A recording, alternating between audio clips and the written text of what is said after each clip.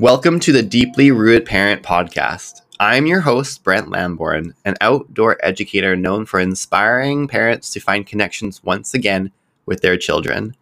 Join me as I have stimulating conversations with experts in their fields, all with a dash of nature connection.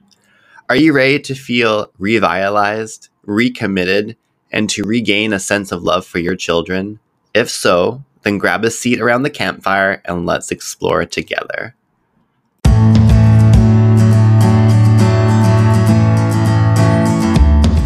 Thank you so much for joining me tonight. I was wondering if you could, before we get started into the meat of the podcast, if you could just introduce yourselves to the audience.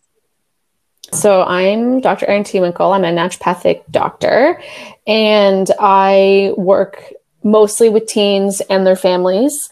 And I'm really very passionate about working with this group for, a number of reasons.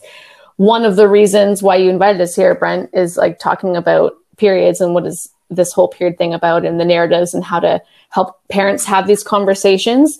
And that's really my role, as I like to be an advocate for teens and people who are parenting teens. There's a lot of narratives, not just with periods, where teens just get a bad rep. And I really want to help families and teens work through that, because the more negatively we talk or think about them or project our ideas onto them, the more they follow suit to that. So I really want us to hold a different standard and hold a different lens and go through adolescence with our teens in a way more encompassing role. And there's just such a huge opportunity when it comes to working with teens in terms of like longevity of health and their success as young adults, that we can really focus on while they're teens, instead of just being like, well, teens are going to be teens and just kind of waving our hands to them. I really think there's just so much more we can do in this population, for sure. And then I'll let Melanie introduce herself, but we've co-founded the Teen Collective, which is a space for female identifying teens right now between the ages of 9 to 15, where we just let them together learn about, what is health and wellness, and what does that mean for young teens? And, how can we help them, give them information so that they, kind of have a space to ask questions and learn this information. So they kind of just have access to it, for the rest of their life. Yeah, thanks, Erin. My name's Melanie Sutherland. I am a pelvic health physiotherapist, and I own a multidisciplinary clinic, Body Co, in Toronto. And we have a strong focus on women's health. And I sort of came to this almost in a reverse engineered fashion, where in my practice, I was seeing all these women who were dealing with incredible symptoms that not just were really disabling in their life, but had been disabling in their life for a really long time. And in a lot of cases, it was very treatable, easy to fix things. But because we have a really almost a shameful narrative around women's health, we don't talk about it openly. We don't have great conversations about it. Women are really hesitant to bring it to the surface. All of these women were coming into my practice, and I was having to educate them. And the constant, saying that kept coming out was, man, I wish I had have known this 15 or 20 years ago. And then what started to happen was they'd say, this information has been incredible. It really would have changed or impacted my life differently had I known it much sooner. And we started talking about what age, and they would say, well, probably around the time that I hit puberty or started to menstruate. And then the second thing that happened was all these women would be like, oh, and by the way, could you have this conversation with my daughter? So I said to Erin, we've got to change this narrative. Like, one, we have to make this conversation something that girls aren't afraid of. It's got to be something that they're actually engaged and excited about. And two, we have to put the knowledge out there in such a way that there's not this disconnect between generations, right? So that mothers, fathers, they're up to date with the information and can really help guide the process. Because one of the things that Erin and I have noticed is these girls are so forthcoming. They're amazing in these sessions that we do with them. But if they don't have the people they can go home who have the same tools and the same language to continue the conversation, it's not enough to really empower change. So that's how we came together, and that's how, you know, we sort of became very, very passionate about all things teen and health. But I think it really does center, probably, if you had to ask me, our most popular topic or the real cornerstone or anchor of the program, it's really been around menstrual cycle. It's such powerful work that you two are doing. I know in my own experience with teens, there's like a disconnect between their parental world and the world of adults around them and what they're comfortable speaking about with us as mentors. And it's like, sometimes there's a wall. And why do you think that exists around menstruation, especially between like a mother and a daughter? I was reading an early childhood textbook recently, and it said that like before, like recent, I forget the actual time period, but it's like the mothers wouldn't even speak about it. And so they would just send off their daughters to boarding school, and then they would get their period and they would have no clue what's happening. And apparently that narrative's changed, of course, but it's still this like shameful viewpoint of it. Yeah, it's very interesting. I think, you know, my generation and probably even my mother's generation, and I always tell people that my mom's a nurse. My mom's a really educated person. So it wasn't that I was not supported in a healthy way. But, you know, I think we learned in a health class, right? Somebody gave a demonstration that was mortifying, that felt super awkward, which already set the tone for this to be kind of a shameful or guilty conversation.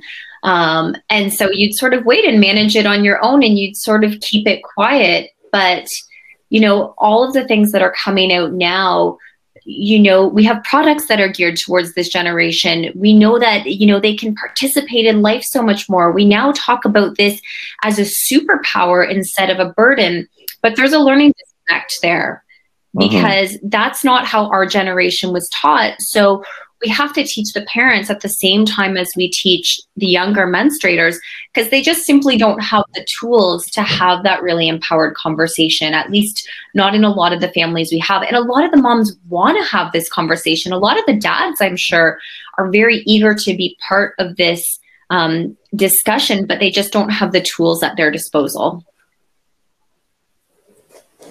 Yeah, that's a really good point that Nellie's making, is just this gap in knowledge that's been happening for a long time. So we're trying to play catch up. So we're teaching basically both cohorts, the older generation and the teens, because what we heard growing up was that, like, well, periods are terrible and you have to hide it and keep it a secret and don't let anyone know when you're on your period.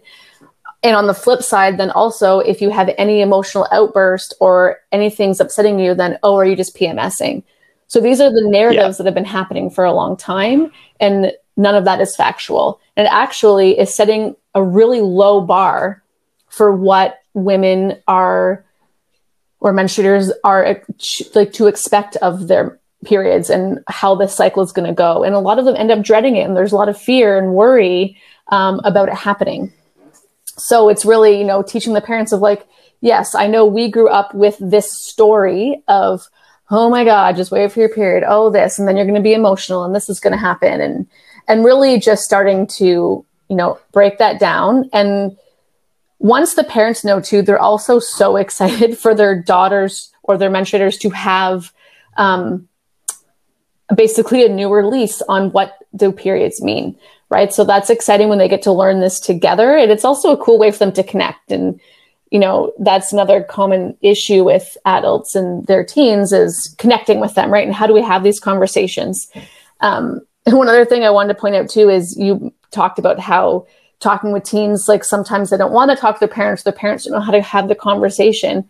And what I always like to remind parents of or teach them is that during adolescence, there's also the way their brain is developing. It is literally encouraging them to not want to get information from their parents.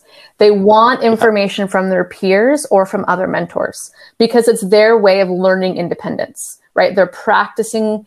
That's what adolescence is all about. It's about practicing being independent, right? So even the most open parent who's like, I want to have these conversations and I want to teach them and I want to talk about it, 13 is just like, no. So also why it's important to make sure the mentors around them, like, you know, people like yourself, Brent, who are out teaching, or like Melly and I, who are healthcare providers, making sure those people are in place, because they'll ask them, and you just want to make sure that they have access to the right information sometimes. Love it. Just from your words, it seems like we had a very dispowering narrative regarding females. And of course, if you want to make a gender disempowered, you create all these like stories and this narrative about something that happens to every woman in most cases. And it seems like you are like turning that. It's like you're almost like reclaiming a rite of passage and making it more beautiful. And you spoke of a superpower of like, this is like a good thing. Like, you want this to happen. It's like empowering instead of like, oh, great, here comes the pain. And I think a lot of people, especially in my life, hearing from parents, moms in particular, that their husbands and like brothers and that male realm have like, oh, it's just PMS, almost like ready to go. It's like a card that can quickly hold up quick, like super quick, if there's an argument or if someone's feeling a little bit emotional, which could honestly just be emotional. So that's fantastic that you're really switching that narrative on it. Yeah, that's. Well, I was just going to say, you know, it's really interesting. Nike came out recently with a new training program for women centered around their menstrual cycle. Which is actually quite game changing, because for a corporation that big to put some light on that is really important on how we reframe this. But we love having that reframe in the discussions, right? Because if you look anthropologically, there are plenty of cultures that celebrate this time for women. You know, if you think of the concept of the red tent, where women like nurture each other and celebrate it. And, you know, it's a real rite of passage to move into womanhood. But somehow in North American culture, you know, we've made it an inconvenience, you know, and we've really sort of depersonalized it for these girls. But the truth of the matter is, when they're encouraged to learn, when they sort of connect back to that essence of divine feminine, when they learn what happens in their body when their hormones fluctuate, they also learn that they're really good at certain things at certain times. And sometimes when we take that away from them, when we don't allow them that knowledge, it all of a sudden becomes like trying to fit a square peg into a round hole. Right? We know that girls fluctuate on a 28-day cycle, whereas men tend to fluctuate on a 24-hour cycle. But by teaching girls that, you know what, if in this phase when your hormones are doing this, you're going to be super intuitive, or you're going to be incredibly creative. Or when you see your estrogen rising, you are going to be very powerful. You're going to be, if you're an athlete, like this is your time to shine. All of a sudden we give them a new lease on that discussion, and something that was very disempowering before sort of lights a little spark in them, where they're like, you know, I could play this to my advantage, which is really, really cool. I love that. Switching gears for a moment, part of the reason why I also want to have you two on, for a selfish reason, is that I have a stepdaughter who is going to be turning 11 in April. So coming around that time that things are starting to come online in terms of the hormones and the menstruation area. And so we were having a walk, and she was like, my stomach's feeling like really crampy. And I was like, inside I was like, is it time? Like, is it happening? So could you help me out? What are some signs that you that like they're getting ready, that the people, the children in our life are getting ready for this transition into their womanhood? Yeah, this is actually a really common question, because every preteen is like, when is it going to happen? How do I know? How am I ready? Because they're like, oh my gosh, it's going to happen when I'm wearing white pants in class. Like, that's the classic scenario everyone's worried about, right? So there are a few signs. Unfortunately, we can't predict it down to exactly when, but some signs are like they'll start seeing body hair, like on their oh oh my gosh, I just was trying to think of the proper anatomical term, but pubic hair or armpit hair would be one sign that like they're starting to have hair growth. And another sign is breast development. And I don't mean like as to be fully developed, but breast buds. So the start of a change in breast tissue is kind of one symptom, not symptom, a sign that it's could be happening. Also, I mean, once breast development happens or starts to happen, it's still like a 3-year window, right? Like if, you know, they've developed breasts and they haven't got their period in 3 years, that's one thing we talk about when we're educating, like that's time to go see your healthcare practitioner. But either way, usually by the time breasts start developing, they're getting closer. Another thing we talk a lot about that a lot of young people don't understand is discharge. And this is also for me, like as a young person, I remember this happening and you start noticing discharge in your underwear and immediately I thought something was wrong, right? Or it's like, oh, this is dirty or gross, or now my underwear are dirty. But no one told me that discharge was normal, you know, that's what vaginas do, and you're supposed to have this in your underwear. But what's interesting is like, so first you'll start to notice some discharge. I mean, they'll have discharge when they're younger because vagina is self-cleaning. So it's just its way of kind of like cleansing itself. So there's always some discharge. But as they get towards puberty and nearing towards that mark where you could be expecting it, they're going to start to notice that over, you know, 30 days, like if you were to map it out, it will change in consistency and texture. And one way that they might know is that it's coming sooner is they'll start to notice a change where it becomes more, it becomes like a wetter feeling and almost like an egg white consistency.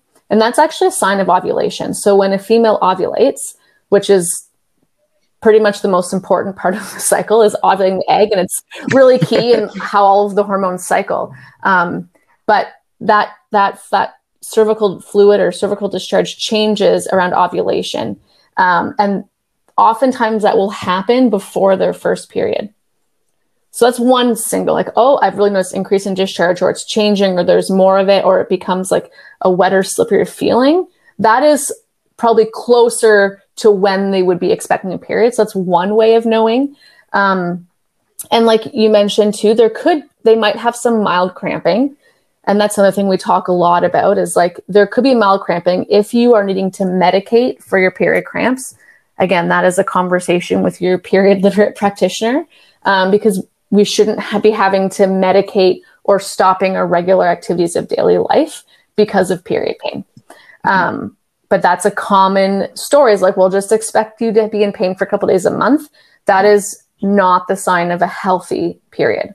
It's common, but it's not the healthy normal that we're striving for. So those are the most signs that we could really understand. And then usually between the ages of like 9 and 15. 9's on the young side, you know, like 12 to 13 is the average age. And then if at 15, they haven't had a period yet, again, that's when I would bring them into their healthcare practitioner just to double check and like have a conversation with them if they haven't had a period by 15 yet. Yeah, does that kind of answer some of your questions about when is it going to happen?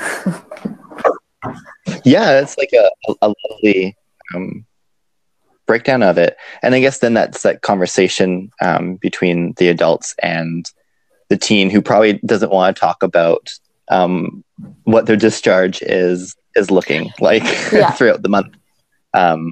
Like just from my own experience with teens being kind of like grossed out or like about things like this. So do you have like any like tips for parents to bring up this idea? Because body hair and early breast development I know about from my ECE training, but the whole discharge is new to me. So often usually it's the most matter of fact.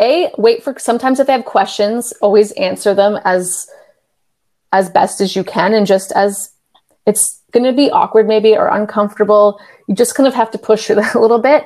And if there's something you really want them to know, just say it. And this is advice I give to a lot of teen parents. Don't do it where you're looking eye to eye. Do it like when you're in the car or if you go for a regular walk. It's a little bit less intense, and a teen will typically talk to you more when they don't have to look you in the face. That's always a kind of a good rule of thumb. And one thing I really encourage parents to do is have a ritual where on at least a weekly basis, your teen and yourself have some kind of alone time where you're going for a walk or, you know, you're going to your local cafe or breakfast. I mean, not right now. I mean, now it's a bit trickier to go to places, but where you have a regular ritual where they know they have you one-on-one, and don't ask questions. Just be there to listen.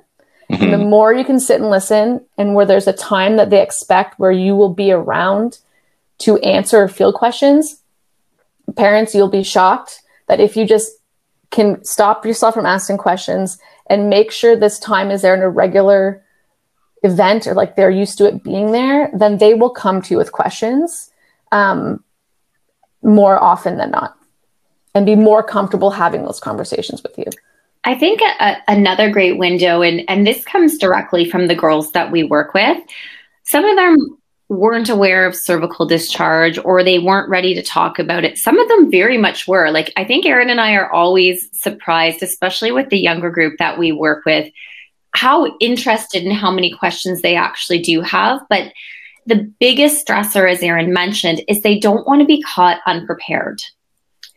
So the suggestion I give a lot of the parents that we work with is start to talk to them about, if you suspect that something's happening, would you like us to make a period preparedness kit that you can keep in your backpack?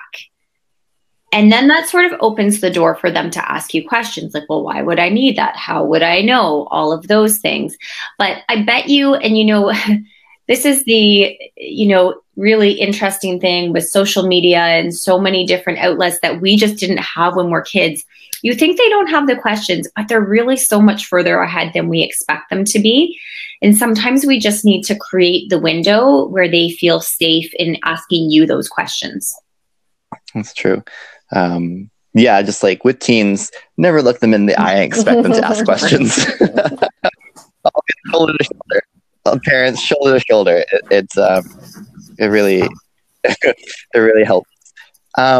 So I know this might be like impossible to speak about since it's maybe just so varied. I'm not sure, but is there like a normal, like what does a normal teen period look like? So a normal teen period will and can look different than an adult teen period, or an adult teen, just an adult period. So the length. So when we talk about periods, we talk about often what's the length of your cycle, and how that's often talked about is day 1 of your cycle is the first day of bleeding. And then you count how many days until your next day of bleeding. And for a teen, that can be anywhere from 21 to 45 days. As they get older and like they have a couple years of cycling, that's going to tighten up. And then we're looking more for that kind of like 26 to 32 day length period. And it will be in there. And ideally it comes, you know, within a day or two or within 3 days of the same day and around the same time. And that's what will eventually happen, is a sign of a normal healthy period is when it's cycling regularly. So for teens, it could vary. So it could be shorter or longer. And that's normal for the first 2 years.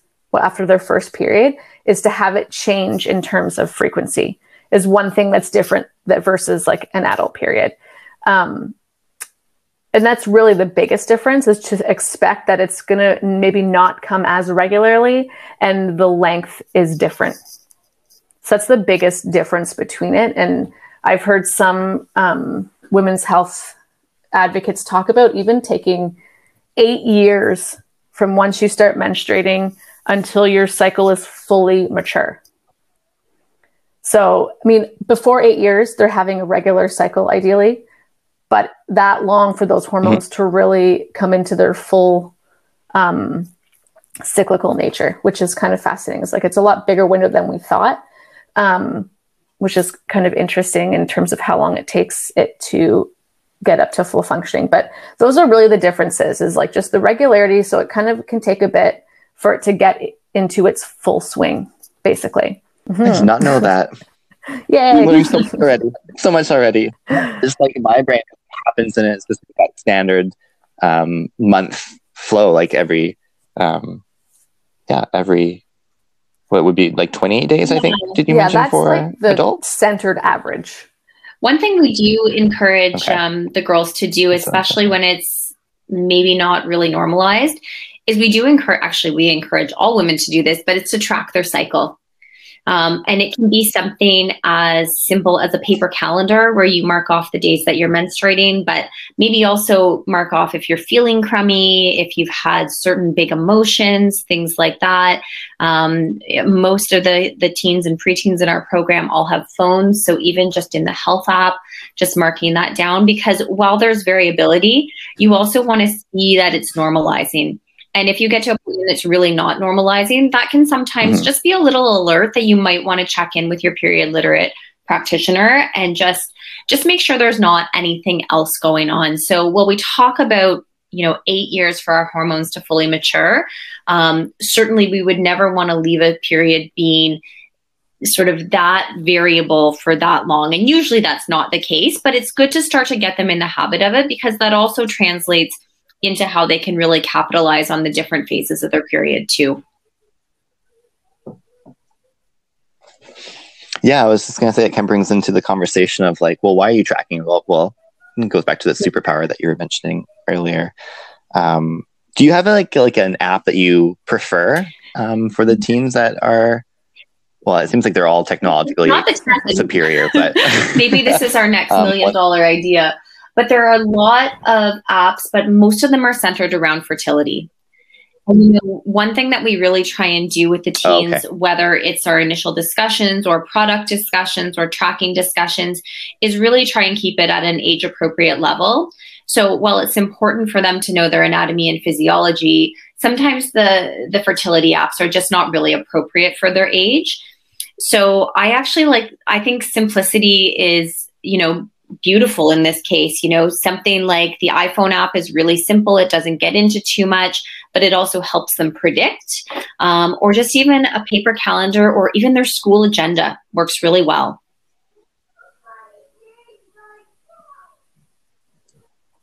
Awesome. And for parents, would it not that you would, I guess, have period tracking moments, but potentially maybe on your walks, but having a culture as your daughter is maybe growing from early school age into teens of like just being very transparent with what you're doing, like, oh, I'm tracking my period, just so you can get that language or the ideas. That's amazing. That's a really good point. And I talk about this a lot with parents. It's always what we model more than what we say. So one really great way to start having these conversations is just to talk about it normally in your family from a young age. Right? So, if they see period products in your bathroom cupboard, tell them what it is. My 7-year-old probably already knows, well, more than most 7-year-olds about periods, but, he saw me one day in the bathroom. He's like, oh, why are you wearing a diaper, Mom? And so I just told him. I was like, oh, it's because I have a period and this pad catches the period in my underwear. He's like, well, what's a period? I was like, well, I have a uterus and it sheds this lining. And he was like, oh, cool. And then, went on his merry way. So the more you can just let them see and just ask questions from a young age, it becomes totally normal. Already for him at age 7, females having periods is a normal thing. It's not gross or shameful or anything. Right? So it's just having that conversation from an early age. And if you haven't already, just start doing it, which may be a bit awkward if you only have teens in your household, but trying not to hide it. Like you leave your products maybe a bit more visible, like leaving opportunities for questions is really what it is. And that yes, I'm tracking my period. This is my period tracking app. Or just asking them, if your teen's already menstruating, like, do you know of a cool app to track your period? Because sometimes they have the on the cool tech, right? So that's maybe another way to broach the subject too. Yeah, and you're talking to two very biased people here. As a public health therapist, one of the commitments I made was to language. So I do have a 7-year-old daughter, and we don't call things PPs or VVs or dinkies in my house. Like, she uses proper terminology for them.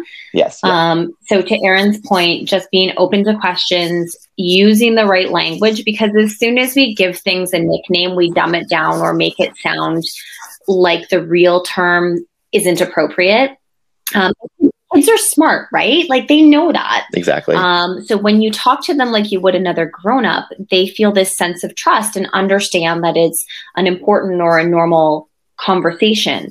So I think language becomes really key from an early age. But if you don't have a mom who teaches people about their vaginas like I do, and God knows, I'm sure I'm going to get a call from the principal one day because she will have gone on a dissertation about it.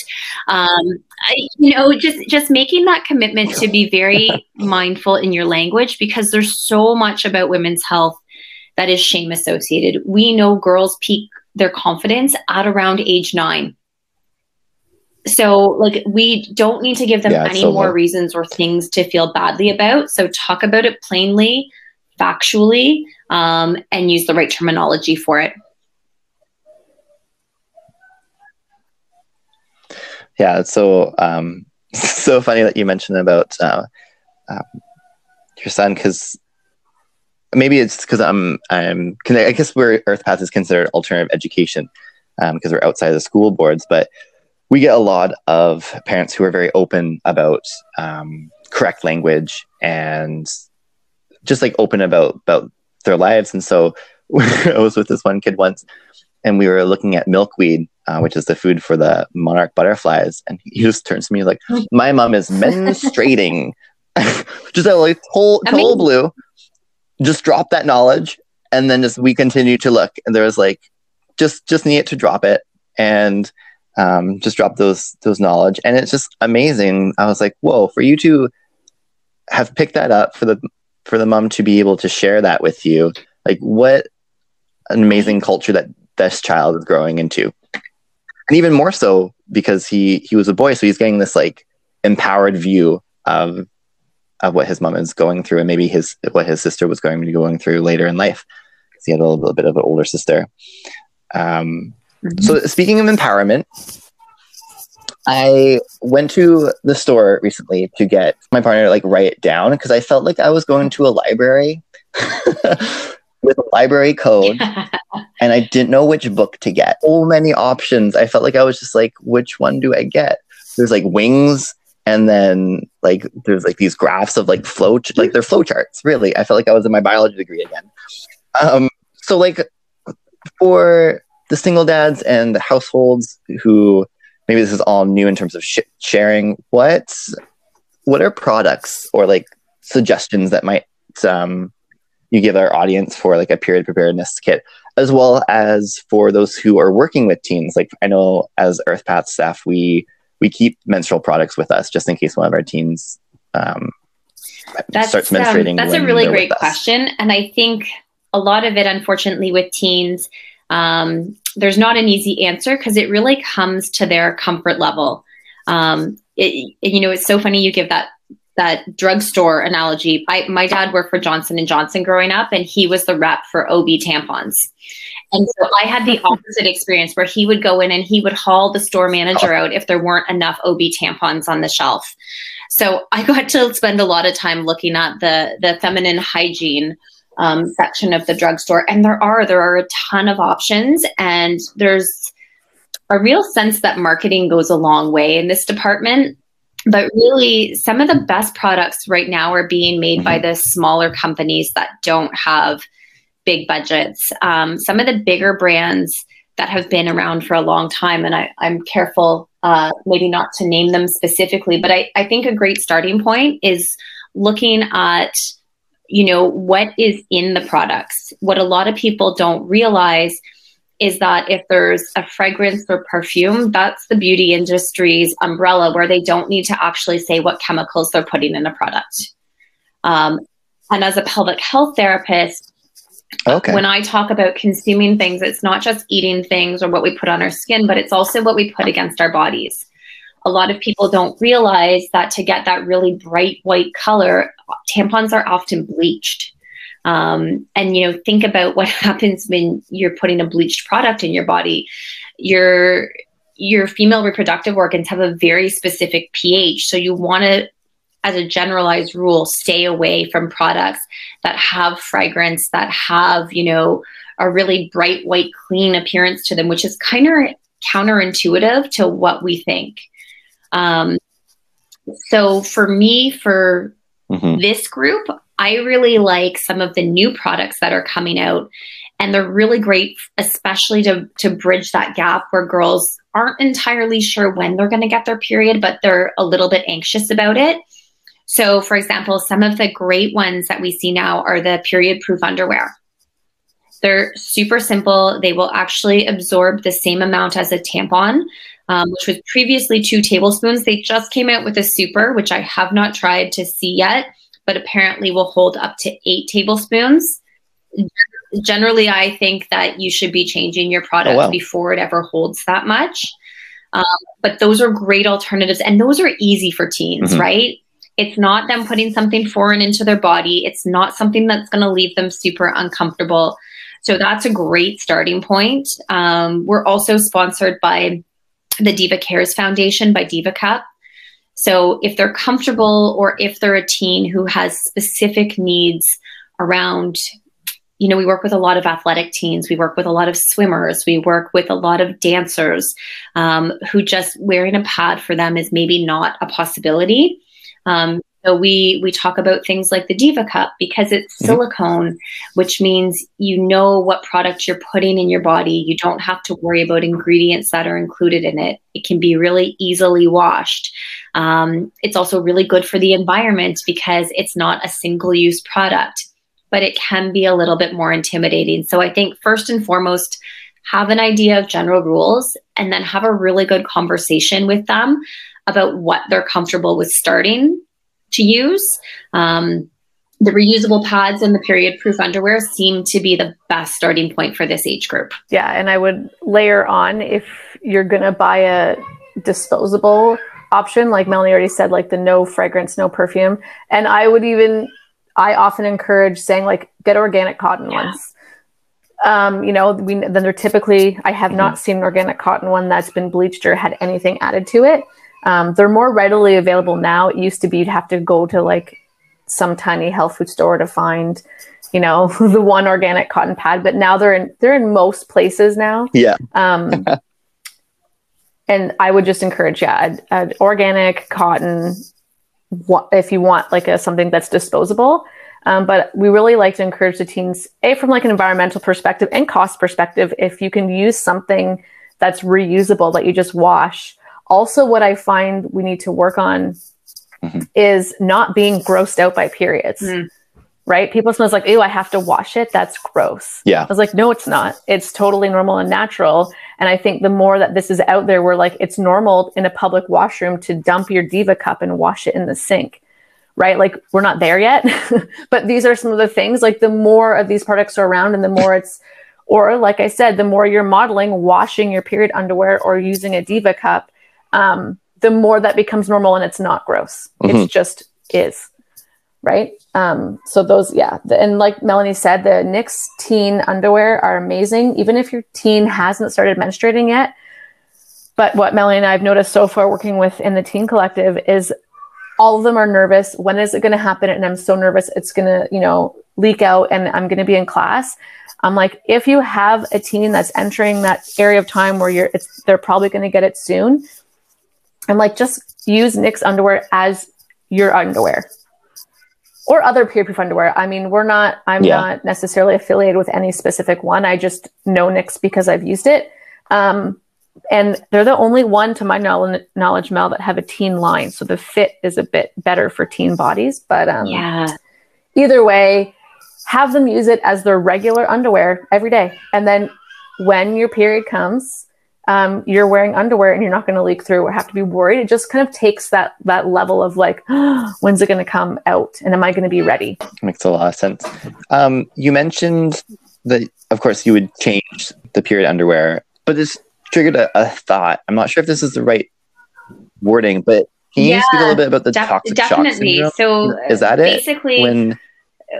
and Erin, jump in here, but we actually want our period to flow. What we don't want to do is we don't want to create essentially a plug and bacteria to build up and things along those lines. So I remember that was a scary thing when I was first having my period. And I remember my mom saying, like, don't leave anything in for more than 8 hours. You'll get toxic shock syndrome. But essentially it becomes an irritation and a bacterial buildup. So what we typically advocate, and, you know, with some of these products, it is a little bit better. You know, the Diva cups do allow it to flow a little bit more freely. The Nix underwear aren't inside you. It's kind of like wearing a pad. But whatever product you're using, you probably want to change it depending on how heavy your flow is, somewhere between every 4 to 6 hours. And that's just generally a matter of hygiene. It also gives them a sense of what their flow is like, which is a really good indicator of whether something is normal or not. But what we don't want to do is leave a period product in place and risk that causing infection or inflammation in the body, which is essentially what toxic shock syndrome would be. Okay, amazing. So say the child has started to menstruate and is dealing with, I don't want to say PMS because as a guy, that seems like I'm just like how can we make girls less emotional, which is not the vibe I'm trying to give off, but like how can we like minimize like the cramping and the pain and like the soreness, or is there a way that we can do that? Or Yeah. Your thoughts? Yeah. Like, I'm going to touch on just like for them, I guess. the PMS piece being kind of like, oh, you're being emotional, so you must be PMSing, or whatever the common story is.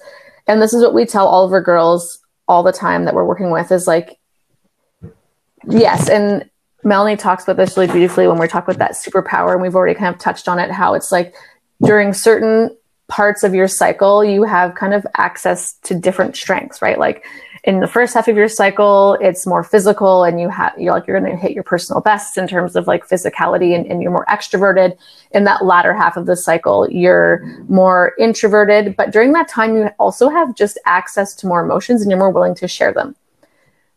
So yes, during that premenstrual phase, which is what premenstrual syndrome is what it stands for, premenstrual phase. So that after you've ovulated before your period, we are more capable of expressing ourselves and maybe more in tune with what's going on.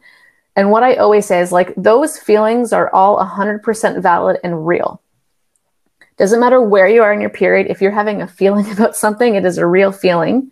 It just so happens that during that part of your cycle, you might have more access to feeling it. Like you're going to be more aware of it because we tend to be a bit more like introverted and like going inward at that point.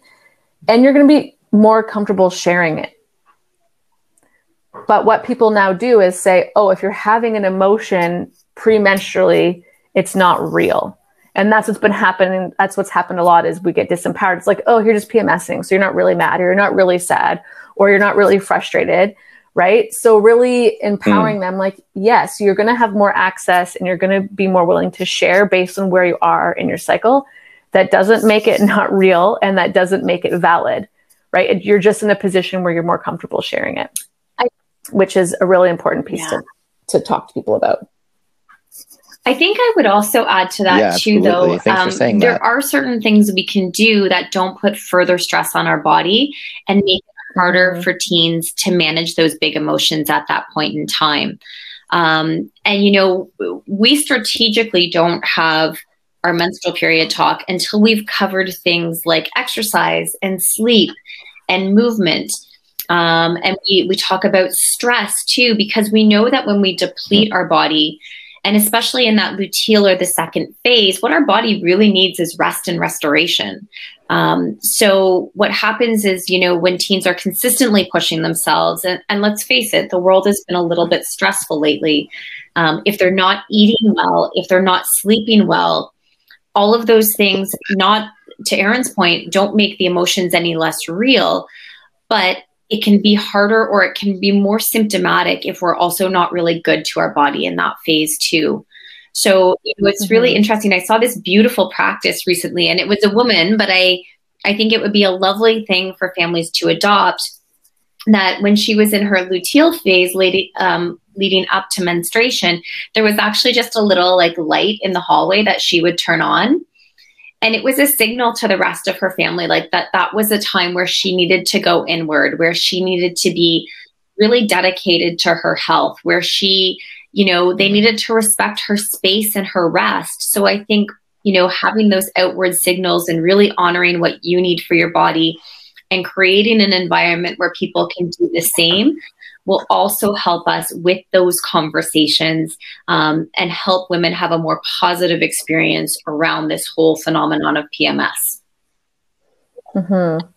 And it also, when you're fueling your body well and you're moving regularly, and you're sleeping well and you're really doing these things for a healthy body, even the other things like period cramps and any pain or inflammation or any of that will also naturally go down. If we look at what the research says, basically, women who are menstruating who ate higher vegetables, and, drank water and exercise, like they tend to have less menstrual cramps or issues around their period. So there's that piece too. So the more we talk about living a healthy, balanced life in terms of like fueling well and moving, then all those other things seem to be less as well. Yep. It always seems like just go back to the basics. It always boils down to, are you getting that sleep? How's your veggie intake? How's your water? How's your vitamins doing? So our bodies are incredible things, but I think we're just so not in touch with them that they can get a bit and that's worn down. I think teachers like you are in a really unique position, because we know that when we teach these strategies in community, they're far more likely to be accountable to them. Right? It's just something that we say, you need to go do this. Likelihood is compliance isn't great. But when you, for example, host a challenge amongst your group at school of like, guys, let's see how many bottles of water we can drink throughout the day. And we've seen this in our practice too. Like when you make it fun and when you have them sort of all in on it, when they buy in on it, the accountability, not just to their peers, but to themselves, goes up substantially. So teaching these concepts in group and in community is also really, really powerful. I love it. I want to, before we get onto, I'm very intrigued about this superpower on how to word and scaffold that idea, because I just love it. You mentioned about like the light in the hallway. It's like, I love that idea, because I am so privileged to work with such a wonderful staff that are predominantly women, and they are women that like own their periods, are very open about it, and will let us know, be like, I like just started, or I'm in this cycle right now, not feeling the best. I'm pretty like just tired. Could you take the reins today? And we'd be like, absolutely. Like you do what you need to do today. And like, how can we support you? And like, how cool would that be to have different organizations? I'm not sure if this is like invasion of privacy or not, but like you could tell them that you are menstruating and that you need a lesser day because you're just not in the space, like your body's hurting. But it's like we are in such like a yang society where it's like you don't get a rest day if you're not feeling good. And it's not very respectful or acknowledging that female bodies have fluctuations in throughout the month. So do you have any ideas on how we can start incorporating more of these values into like workplaces? And then maybe it just comes to role modeling at an early age. I'd love to hear some of your thoughts. That's the $1 million question, right? And I think it really comes from people who are willing to normalize the conversation. Most girls are not getting enough education. So I think ideally it needs to start at a young age, and it needs to be something that's taught in a reframe where they're celebrated for it. But we need those girls to grow up and take that to organizations, because it's really hard to do that. I also think, the whole Nike thing, we need big companies with big marketing value behind them that see the positivity in this.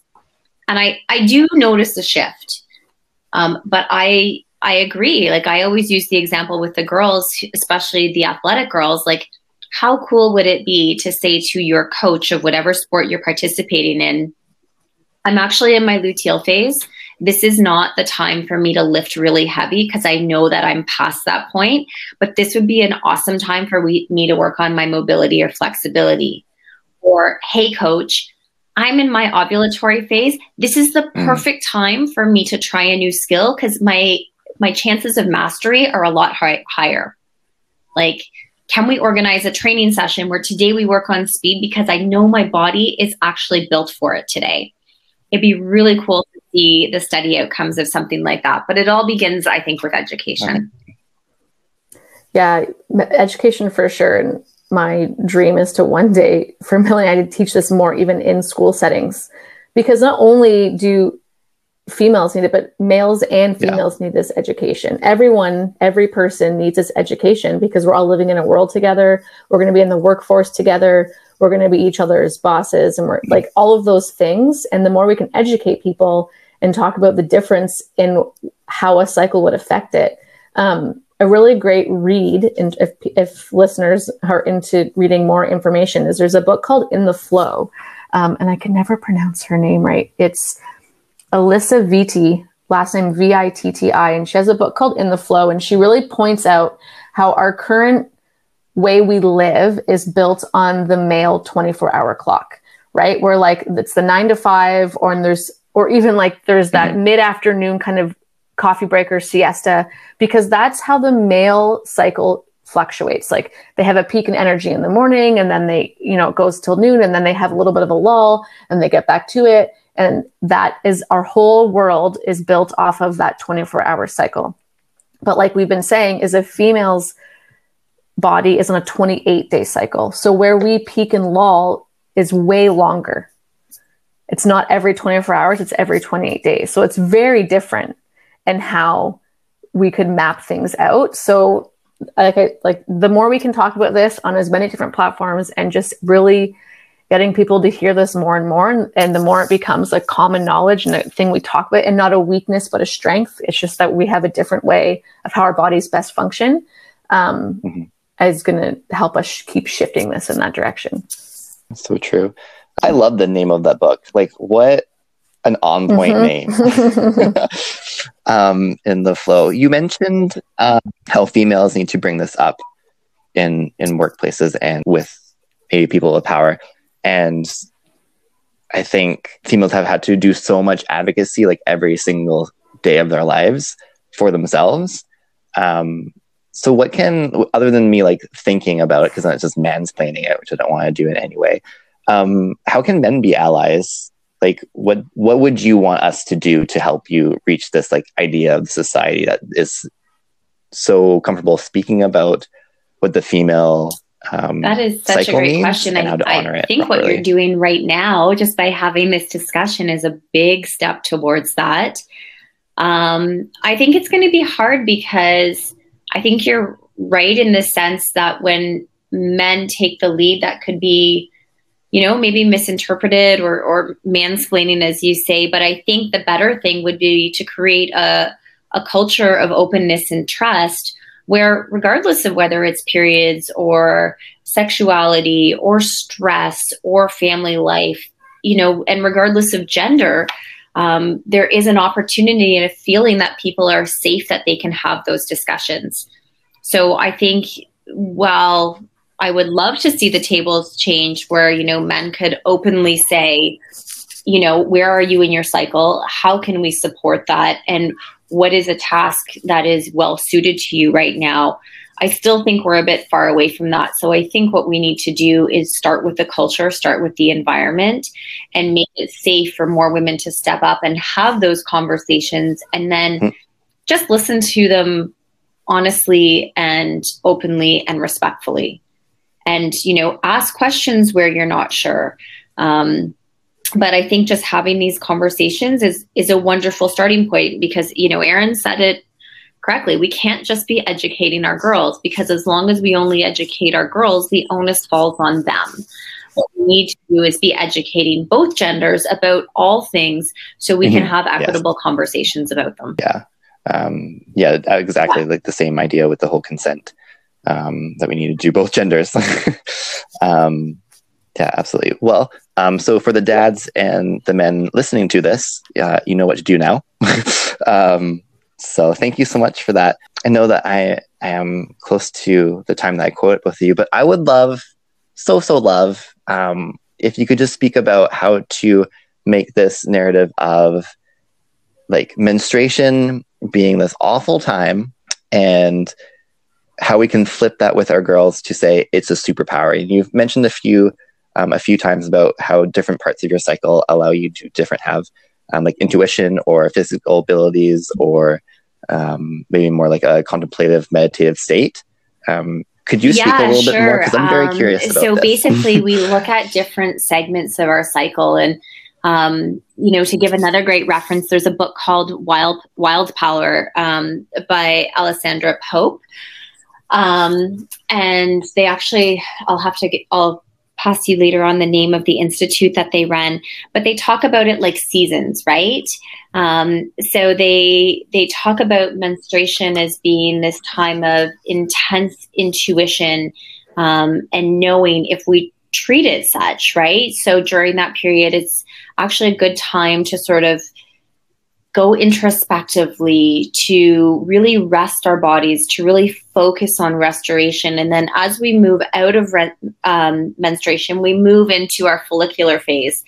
And that's really characterized by primarily this increase in estrogen, which would normally anatomically go towards starting to build up the lining of the uterus in hopes of implantation if pregnancy is the goal. But if we think about these hormones with personalities, estrogen is bold, estrogen is brave, it can be a little brassy too. So that, and leading up to ovulation, whereas the peak can typically happen sort of around day 13, 14, that's when, we're our most brave outwardly. That's when socially we're our most, magnetic, and especially around ovulation. So when we're talking with teens, if there's somebody who maybe has a hard time starting a new conversation or reaching out to a friend, that's a really wonderful time for them to try that. It's also a great time if they have to make a presentation at school or try a new skill. We also know that when they hit ovulation, they are their most physically confident too. So for the athletes in the group, it's a great time to try a new skill, to really push things. If we're looking at the different type of workouts that people would do, that's when we want more of that high intensity workout or higher weight workout.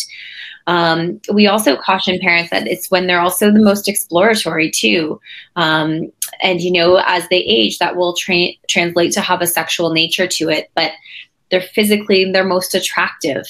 And then what we see is that when implantation doesn't happen, estrogen starts to fall a little bit, and progesterone becomes the more dominant hormone.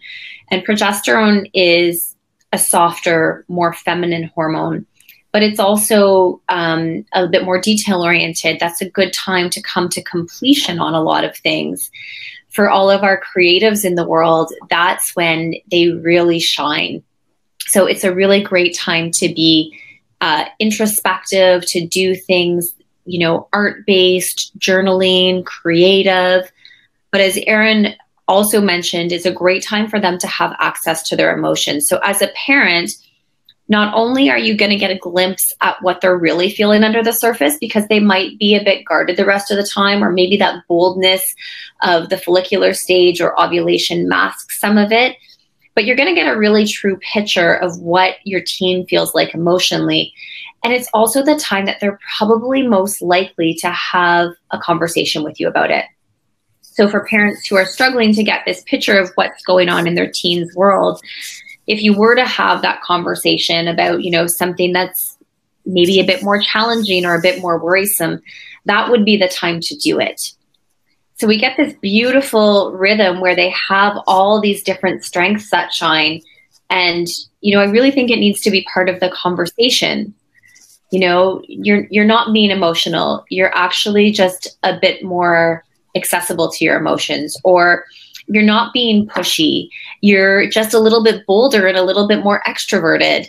So reframing that language again and knowing where it is, and having conversations that signal where you are so you can really capitalize on those things. So great. Like, can you imagine if that was taught in school? It was even on that. I'm not sure if it's changed because it's been a bit since I've been in high school, but like the boys weren't indoctrinated in the female stuff, and the females weren't indoctrinated in the men's stuff. Like, it was like separate. We went to separate rooms.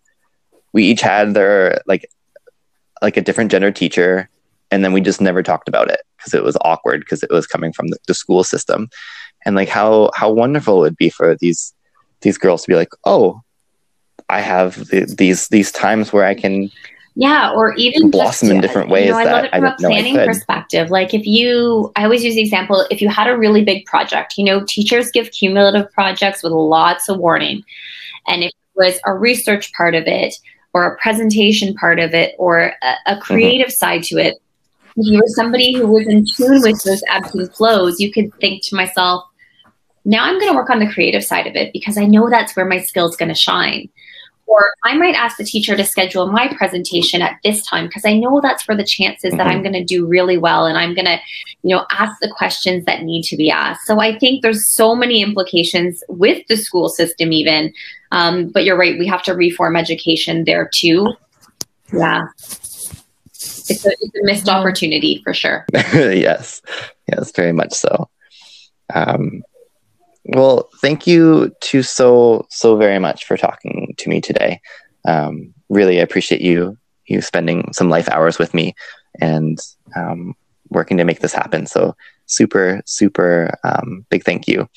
So before we part ways, is there any like finishing statements or ending statements that you like to give to any girls that are listening to this, or moms or dads, or just my biggest the audience hope in general? we can focus on the positives and always stay curious. Like, ask questions like, why is this happening? Like, if you are experiencing pain, why is there pain? Don't let those things go unchecked.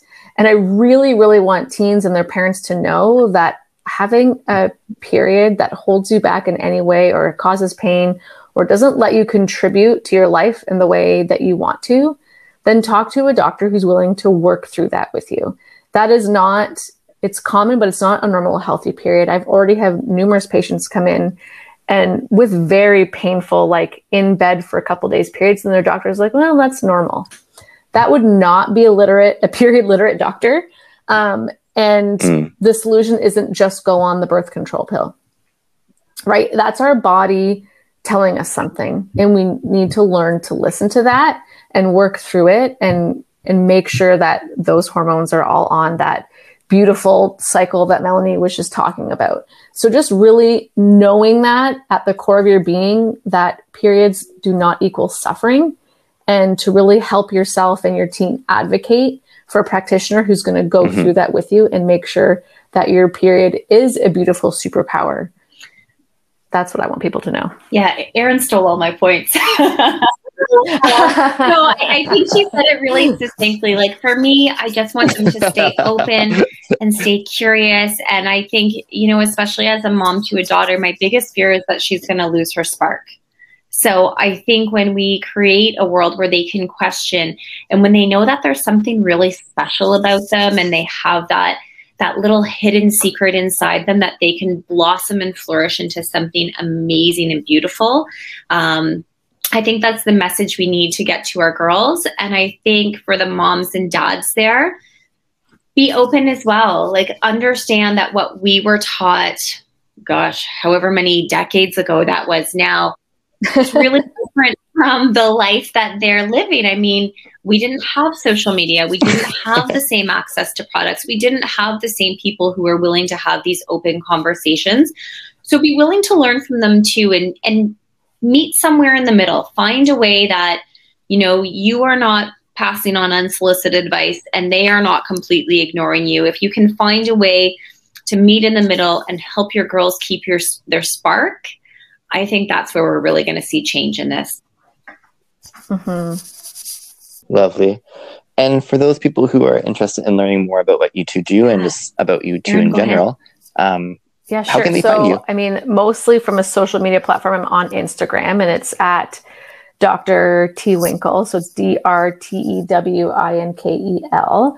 And it's where I post most of my information. And my whole goal is just like education from that standpoint. And Mel and I have been talking throughout that we run this program called the Teen Collective, which is basically a group program for girl identifying teens between the age of like 9 to 15, where we go through all this information. And it's basically that space where they can hang out with their friends and with trusted healthcare practitioners, Melanie and myself, to give them this information and give them a space where they can have access to it. So anytime we launch a new program, that's where you can find us, is on my Instagram. And then Melanie will share her social media stuff where you can find her too. And that's how they could access us for that. Yeah. So I just like to yell this stuff at everybody who's listening. So I actually put most of it through my clinical Instagram, which is Bodyco, BODYCO. The Teen Collective is in its second iteration now. We've got some really exciting things coming up. Erin and I have a lot up our sleeves, but you should be able to look for it soon. We're hoping to have some great resources available so people can really identify with the Teen Collective. But right now, the best thing would be to search each of us independently on social media, and from there, there's always links to the work that we're doing with this population. Thank you for all the amazing work you're doing, Brent. Well, thank you too again so very much.